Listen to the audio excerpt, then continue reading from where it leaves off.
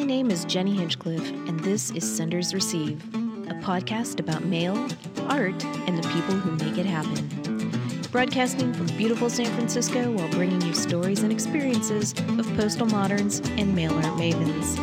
Let's go ahead and bring on the show. Hello, Senders Receive listeners. I promised you a follow-up for the book report I did a couple of weeks ago, and I thought that it would be fun to focus on some current books about Ray Johnson that are readily available right now. So I'm going to be talking about 3 different books during this episode. I'll start with Siglio Press's reprint of Ray Johnson's The Paper Snake. Then I'll move into Matthew Marks Gallery's publication Ray Johnson, and I'll finish up with the recently released title Ray Johnson Care of, which is the exhibition catalog for the upcoming show at the Art Institute of Chicago. So in the show notes, I'll be sure to include the names and titles of these books, as well as my favorite online resources for finding used books. I think I'll start by just talking a little bit about Ray Johnson, because there may be some listeners out there who are new to mail art, or, just your Ray Johnson history is a little fuzzy, but it will help understand some of the stuff that I talk about further on if I just give a little bit of backstory about Ray Johnson. So he was born in Detroit, Michigan. He attended Black Mountain College, and during his studies at Black Mountain College, his professors included Joseph and Annie Albers, Buckminster Fuller. Some of his classmates were Ruth Asawa, Jean Varda. He studied with John Cage and Merce Cunningham, among others. Cage and Cunningham did a summer residency at Black Mountain College. And in 1949, Johnson moved to New York City with his fellow BMC classmate, Richard Lippold. They, wrapped up their studies at Black Mountain. They moved right into Manhattan. And by the mid-50s, Johnson was creating the collages, modicos, and drawings that he would eventually become famous for. And those were techniques that he had experimented with when he was a student at Black Mountain College.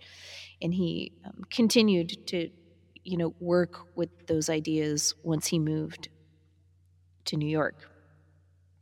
And so Johnson would also take on occasional graphic design work, things like hand lettering or book cover design, just to pay the rent and, buy groceries. So that was sort of how he earned a daily living.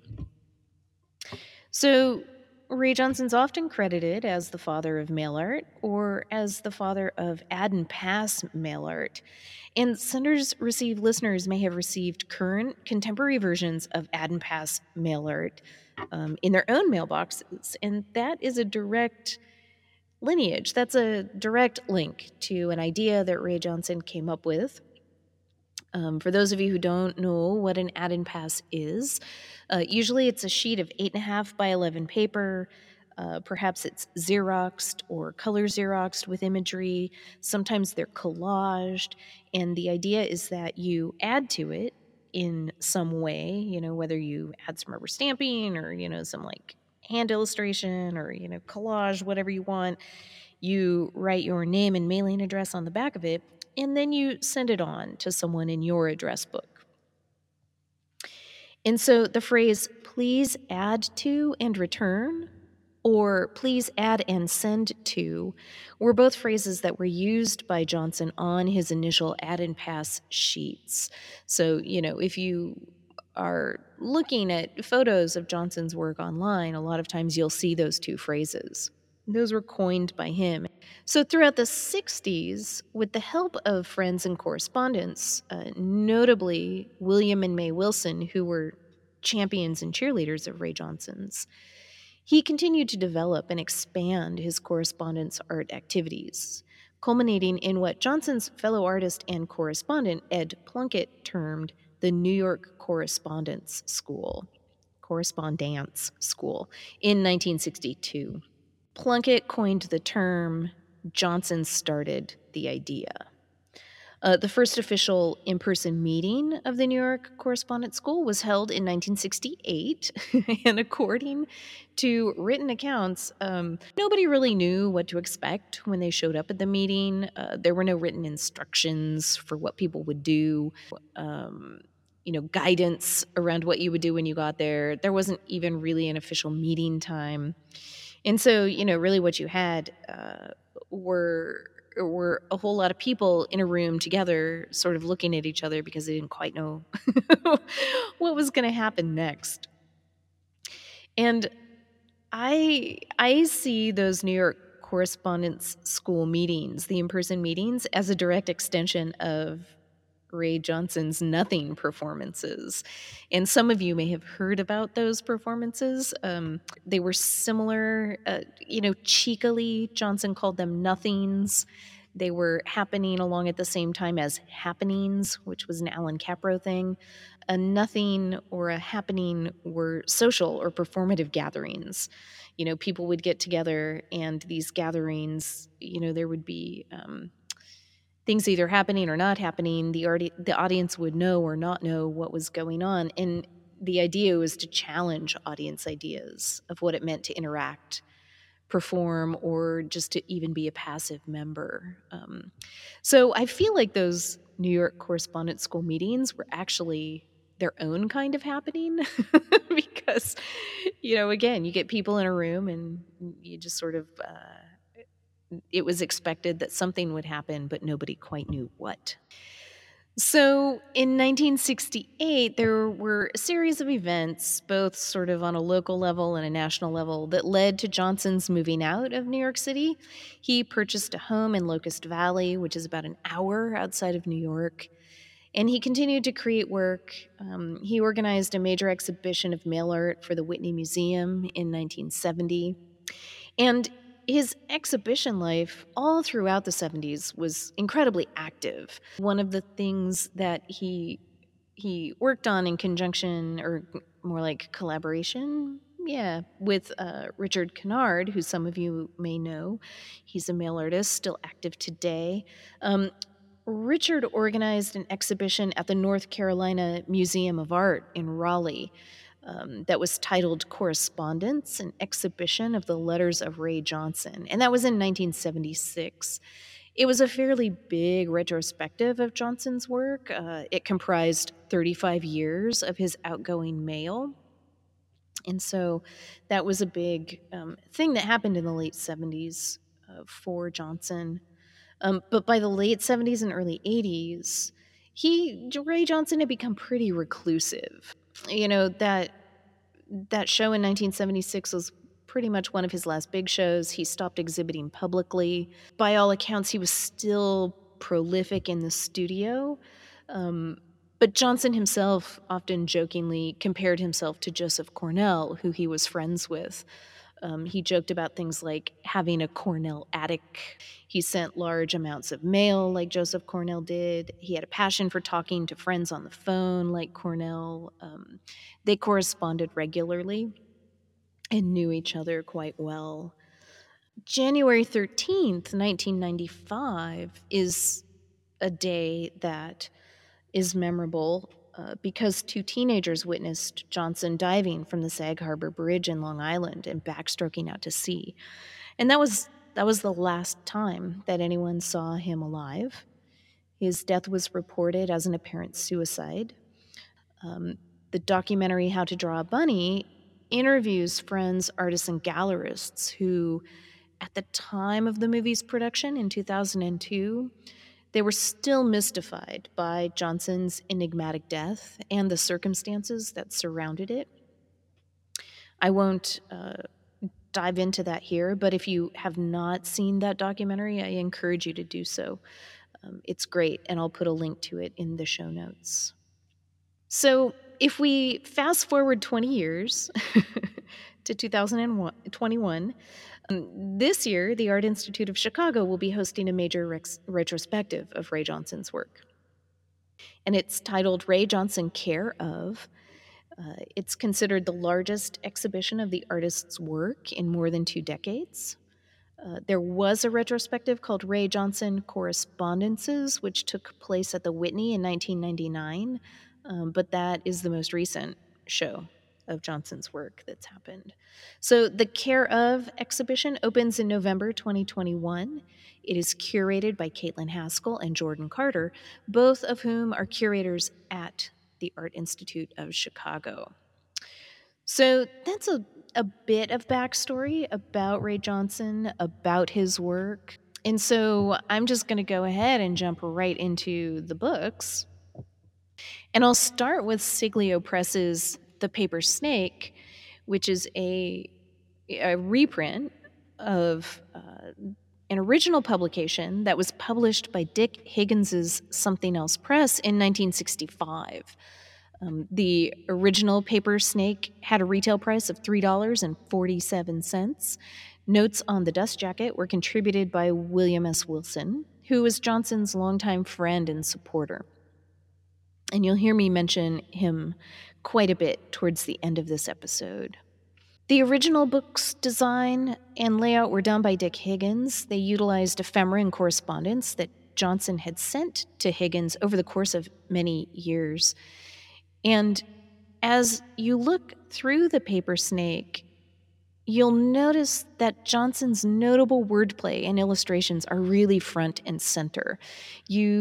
As you're paging through this book, you get a very real sense of Johnson's eccentric, exuberant process as the words and images literally spill across each page spread.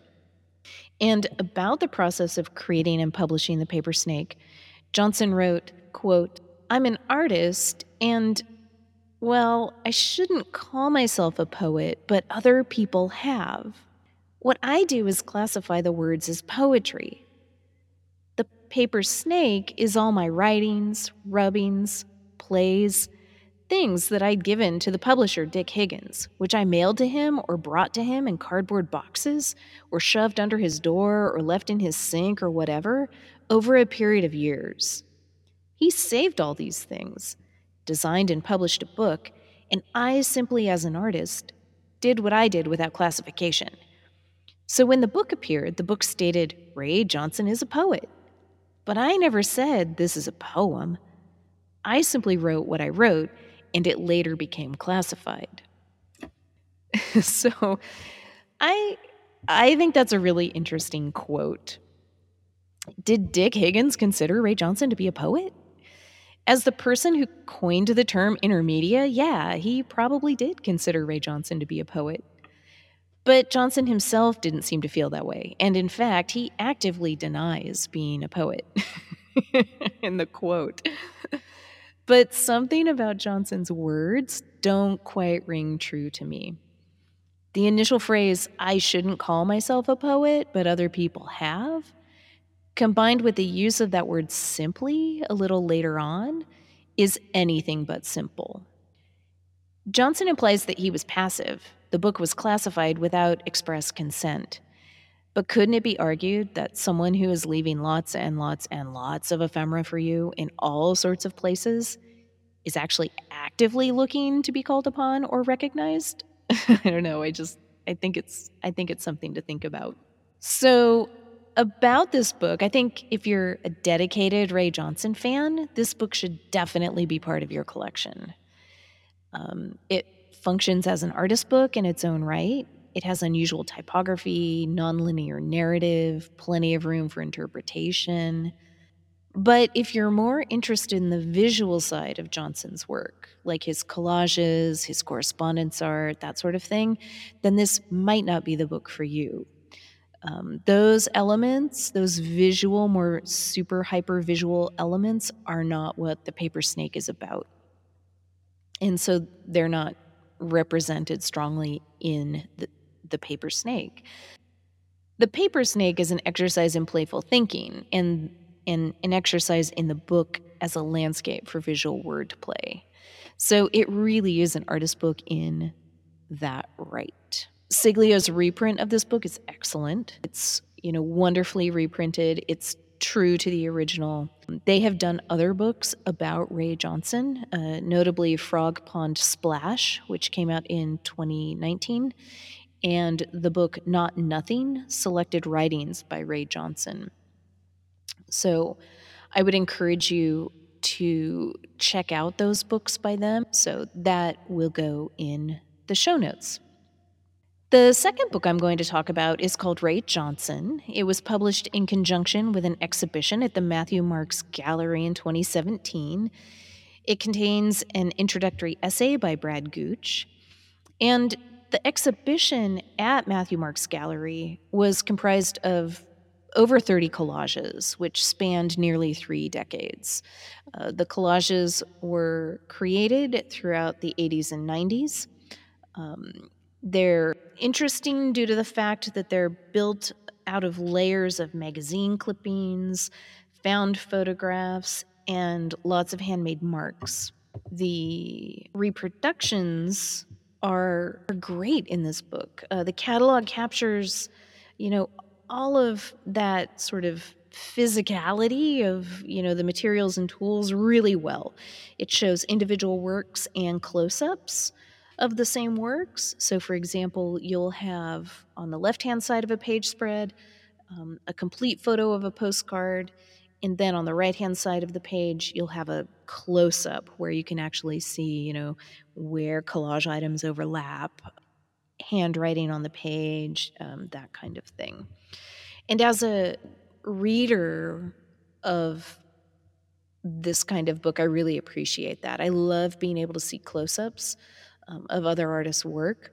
And it's really nice to have the actual item alongside a close-up of the photo. I like that a lot. In the introductory essay, it's pointed out that Johnson would begin work on a collage and then he would set it aside, coming back to it months or years later, working into it a little bit more and then set it aside again. And this is a method I totally appreciate because I am a person who likes to have many projects going on at once. This kind of variety, like 2 steps forward approach, helps to keep me engaged personally with different projects, techniques, materials. And so I wonder if that was the case with Ray Johnson too. I feel like his artistic practice and agile mind practically guaranteed that he would always be exploring in this really restless sort of way, like jousting on the page with puns and words with the people he corresponded with and other artists. So I definitely suggest this book if you like your exhibition catalogs to have lots of photos that are, the color is really good, the printing is really nice, there's minimal words on the page. This is a great book. I would suggest it, and it is currently on sale at the Matthew Marks website, so that is an added bonus.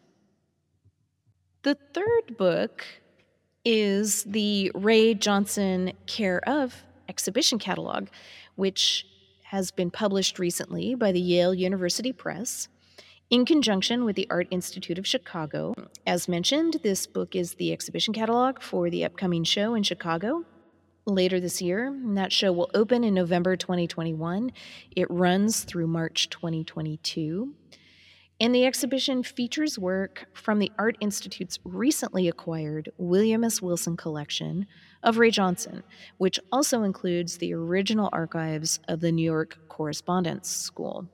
So, a little bit of background about Ray Johnson and William S. Wilson. The two met in New York in 1956. Johnson had already been living and working in New York for a few years by then. The two were introduced by Johnson's Black Mountain College classmate and friend, Norman Solomon. And at the time, Solomon advised Wilson that if he mailed something to Johnson, Johnson would probably mail something back. And so the advice proved true. Wilson acted on that. It proved to be true, and soon others in Wilson's circle, including his mother, the artist May Wilson, are also corresponding with Johnson, so the network is growing. Throughout the late 50s and 60s, the two exchanged large amounts of mail, with Ray Johnson sending William Wilson his collages, modicos, ephemera, anything and everything. From the beginning of their friendship and correspondence, Wilson kept and carefully organized everything that Johnson sent to him. With Johnson's death in 1996, Wilson became even more engaged with the archive he'd built over the course of 30 years. He began to organize his anecdotes and interactions, writing them down with an eye towards putting together a book about Ray Johnson. And he received both an NEA and Warhol Foundation grant to do so, but that book was never realized. Wilson invited scholars and researchers into his home to utilize his vast archive and view original Ray Johnson works in situ. According to Ray Johnson Care of, quote, by 2016, the year that Wilson died, the archive consisted of more than 175 three-ring binders and spanned some 30 linear feet. True to form, 79 collages and 25 drawings had also been framed, unquote. So that brings us to the exhibition catalog. There are things that I love about this catalog, and there are things that drive me a little crazy about this catalog. So I'll start with the things I love.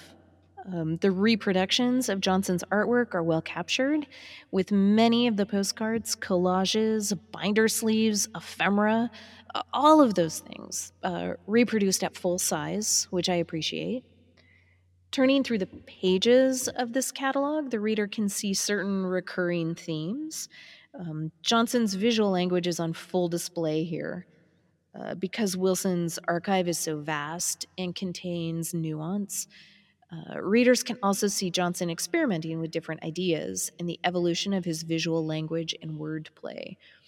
So for example, we see as he begins to use the bunny ears more and more, we see certain themes come into play where certain words keep getting used over and over again, certain identities keep getting stamped onto pages, add and pass pages. You get a really good overview of how that evolves with this catalog. This book is definitely a feast for the eyes, whether you page through it in order, page by page, or you just open it to a randomly selected page. Every page has something wonderful on it, whether written or visual. The essays are well written. They offer something for Ray Johnson newbies and nerds alike. Exhibition curators Caitlin Haskell and Jordan Carter contribute multiple times, as do Michael von Uchtrupt, who was Wilson's assistant, Joanna Goss, and Taya Liberty Nichols, among others.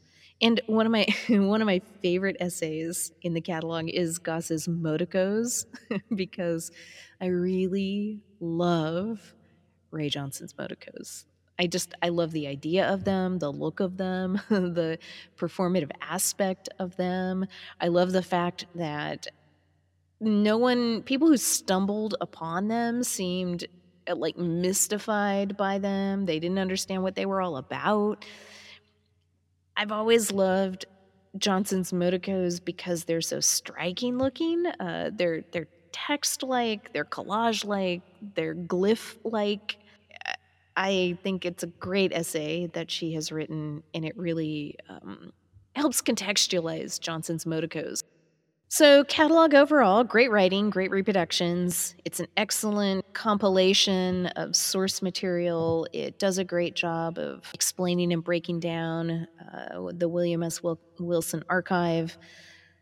But there are times when this volume, to me, feels a little overdesigned, a little too precious. And it pains me to say that because I really, really, really love the work of Irma Boom, who designed this book. I believe that Irma Boom is possibly one of the greatest living book designers today. And I know that's a big statement, but I'm going to stand by it. I feel that her innovation and forward thinking about books and the way people interact with them is one of the many reasons that she is the youngest recipient of the prestigious Gutenberg Prize. All aspects of an Irma Boom book are considered when she begins a new project. Things like paper choice, typography, interesting or unusual techniques, even in some cases, things like smell. Boom experiments with ideas of scale or page size within the text block. She just consistently challenges notions of what a reader's experience should be as they're interacting with books. And I feel like if Irma Boom were to meet Ray Johnson, I bet they would appreciate each other's sense of curiosity and sense of humor. I really believe that. So, I'm a person who loves books. I live with books. I've built a life in books, specifically artist books and books about artists. So I deeply appreciate a good exhibition catalog. My books are used for reference, research, inspiration, education. They do not sit idly on the shelf. Books got me through the darkest days of the pandemic. They've introduced me to new friends. They've taught me creative ways to think. So, when I say that this particular book drives me a little bit crazy, it has to do with the way I interact with my books and what my particular expectations are for a book. And I understand that it is not the same for everybody. So, I'll just say that right up front. Like I mentioned before, the information in Ray Johnson Care of is top notch. Absolutely 100%, as are the reproductions. But the book's structure feels like a misstep to me. Like the design got in the way of the usefulness of the book. If you've handled a copy, you'll understand what I mean right away. This is a softcover book in every sense of the word. Reading through the introductory essay by Caitlin Haskell, there's a brief mention of, quote, as with the listings in a phone book, unquote, when talking about the reader's experience. And while that phrase implies the arranging of the text inside the book, it's a great way to classify the structure itself. Very much like a phone book, with all of the floppiness and kind of looseness that suggests. The important difference between a phone book and this catalog, for me, is that I place an inherently higher value on this catalog. I've paid a fair amount of money for it, I'm invested in the subject matter, and I'm interested in having a book that's built to last. If I'm being honest with myself, is a book that I will most likely either A, build some sort of housing for, some sort of slipcase or protective wrapper so that it doesn't get damaged on my shelves. Or B, I'll buy a second copy for that moment in time when I accidentally destroy my first copy, because it's bound to happen. This is a coffee table book, and when I say that, again, I am talking about the structure. The information is great. The photos are incredible. The structure could be a barrier if you're a person who uses your books as reference books like I do. So I saved this book for last since clearly I had the most to say about it. I don't want listeners to think that I'm bashing the book or the exhibition, because I am not. I can hardly wait to see the exhibit when it opens, and I'll most likely end up purchasing that second copy. One to keep in good shape and one to constantly refer to. Like a copy where it won't break my heart if I put a crease in the cover or I rumple some pages because I'm quickly thumbing through something. So, a handling copy and then, a preservation copy. And, as I was thinking this through about this exhibition catalog and its structure, it brought to mind the question, why does it matter? Why do I care so much about keeping my copy in good shape and having, a fairly pristine copy, and as opposed to a copy that has clearly been, loved and used and referred to time and time again. And I'm still tossing that around, that question. I'm not sure why yet. I think maybe because I like having I don't know. I'm still sort of working this out for myself. So if there are listeners out there who have thoughts about their own book collections, I would love to hear your ideas around that, because I know for me there is an argument to be made of why should it matter, but I know for me it does. So yeah, I'd love to hear your thoughts on it. Anyway, so all of that being shared, I will say those are my reviews on the 3 Ray Johnson books that are easily accessible, gettable, and out there in the world today. I hope that this kind of rundown of these 3 books has been useful, or at least interesting. These are all great books in their own way, shape, and form. Anybody who's a fan of Ray Johnson should, at least look through copies of these books and then decide for themselves if they would fit into your own collection or your own reference collection.